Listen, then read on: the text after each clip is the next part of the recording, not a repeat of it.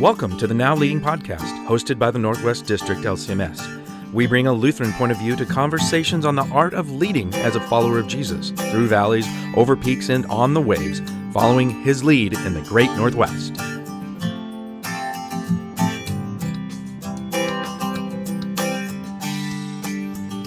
Well, hi folks, this is Dust Kunkel, and this is a continuation, a part 2 of a conversation I had with President Linneman about the art of leading, particularly about authoritarian behavior as a leader being counterproductive and dealing with expectations, internal noise in myself, leading with an empty hand, ministry not being my identity or my role, and so on. But hey, listen in and check it out for yourself.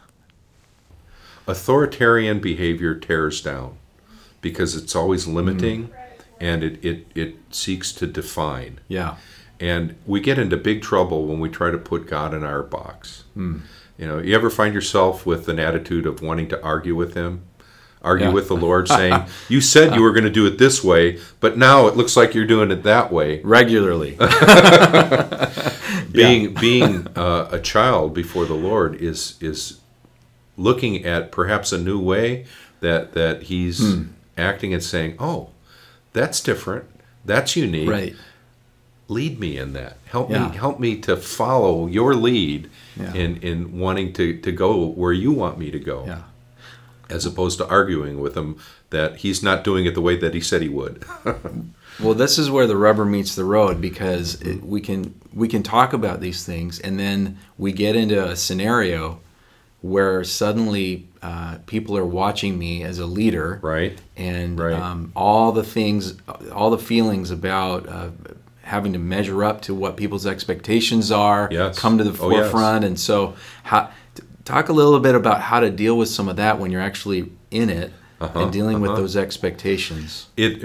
I'm really glad you brought that up, because I think all of us carry around a lot of internal noise that gets in the way. Those voices that are speaking to us that say, well, a president of a congregation is supposed to do it this way. Right. A treasurer is supposed to do this. A pastor is supposed to be this. A DCE is supposed to be this. A teacher is supposed to be this.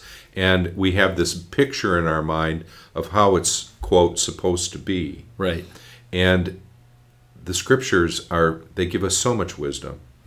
And immediately my brain goes to Philippians 2, where Jesus empties himself, takes on the form of a servant. And that, I think, is a big part of how we can be teachable, is we empty ourselves of our picture of how things are supposed to be, and how I'm supposed to be, and how other people are supposed to treat me, so that I can receive what God wants to give me now. I did this children's sermon a number of times when I was in the parish, where I would have a big stack of something that I would put into the hands of one of the kids, and then I'd put maybe $1 bill on the floor, and I'd say, okay, I want you to pick up that $1 bill.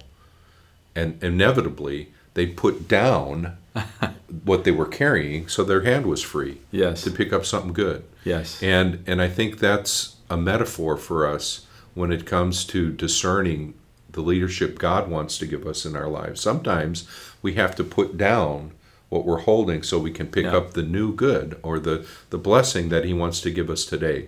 That doesn't mean that what we had before was bad. Right.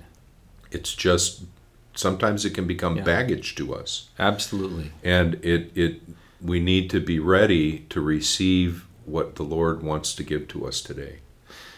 Especially letting go of things, especially if we think that a title or a role is a part of our identity, that can really get in the way of lifting or picking up what God has for us in that role, even. Right. So it's that paradox or that tension again that you're talking about. Right. For anyone, whether they're a pastor or a lay leader or other professional worker. There's these expectations that we all know we have for ourselves, like you said, and other people have for us. Sometimes people will tell us about those expectations. Oh, yes. But sometimes they're unstated. They're just there hanging around in the background, and then they jump out of the bushes at the most the most inopportune moment, and we're surprised by them. Right. What I'm hearing you say is it's a wise thing to be able to pick up God's value for us instead of and let go of those expectations and let God's value for us be the thing that leads when we're leading. Right. Do you think that when the time comes, and this is something the scriptures tell us is going to happen, where we'll stand before the Lord, do you think he's going to call you pastor? Do you think he's going to call you president? Do you think he's going to call you teacher? Right. He's going to call you by your name, the essence of who you are. Mm-hmm. Ministry in the church is given to people for a season. It's not identity. It's a role. It's a place of service for a season. Yes. But ultimately, all of us need to picture ourselves as the person that God made us to be, that will stand before him to give an account. We use that in our installation services. But it's not about the role or the place that we've held in ministry in the kingdom. What the Lord sees, I think, when he looks at us, is he sees the person that we are. Yes. And as we try to give value to our life, we need to see ourselves as the person that we are too. Emptying ourselves of all of the distractions and tags that we want to hang on ourselves about who we are, and just see ourselves as that person who desperately needs a Savior, and allow his love to wash over us. And that's what gives us a value. Right. It's not what we do. It's not a position that we hold. It's not a degree that we've earned in school. It's not even what other people think of us. It's the person that we are before the Lord, the person for whom he came into this world, suffered, died, and rose again. That's the value. All of us are worth dying for. Yeah. Because it's already happened. Yeah. And if we can take that to the bank as we're trying to discern our value, our place in the kingdom of God, we'll be a happy camper. I like that. I like that picture, happy camper, actually. I used to help, I used to be a camp counselor. There's nothing quite like a kid who gets up in the morning and the first day of summer vacation and knows that school's over and the summer has just started and it all lies in front of you. And it's such a beautiful picture. It comes back to the picture that Jesus shares with us, that you shared about being childlike and being open to what God has for us. For sure. That's where leadership starts. That's part of what I'm hearing from you. It starts with being valued and having a whole life of God's value for us, laying out in front of us as we move ahead. And that's the beginning point. You bet. Yeah. You bet. So this is a great conversation because we needed to start with kind of the baseline of where leadership begins. And it really does begin in God's love and value for us in Jesus. As we kind of draw this conversation to a close, Paul, how about a question for those that are listening in right now? A question for them to consider that connects, back at home.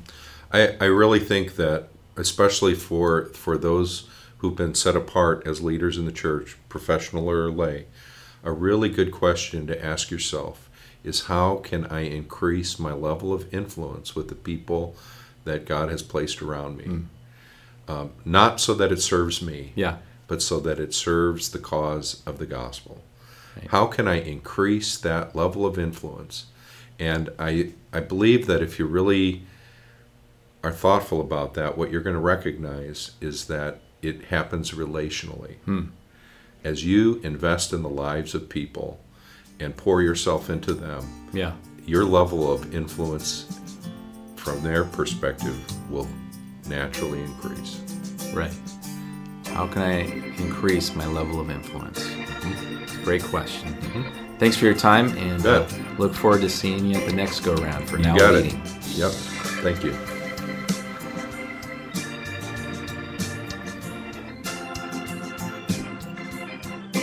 You just listened to the Now Leading podcast, hosted by the Northwest District LCMS.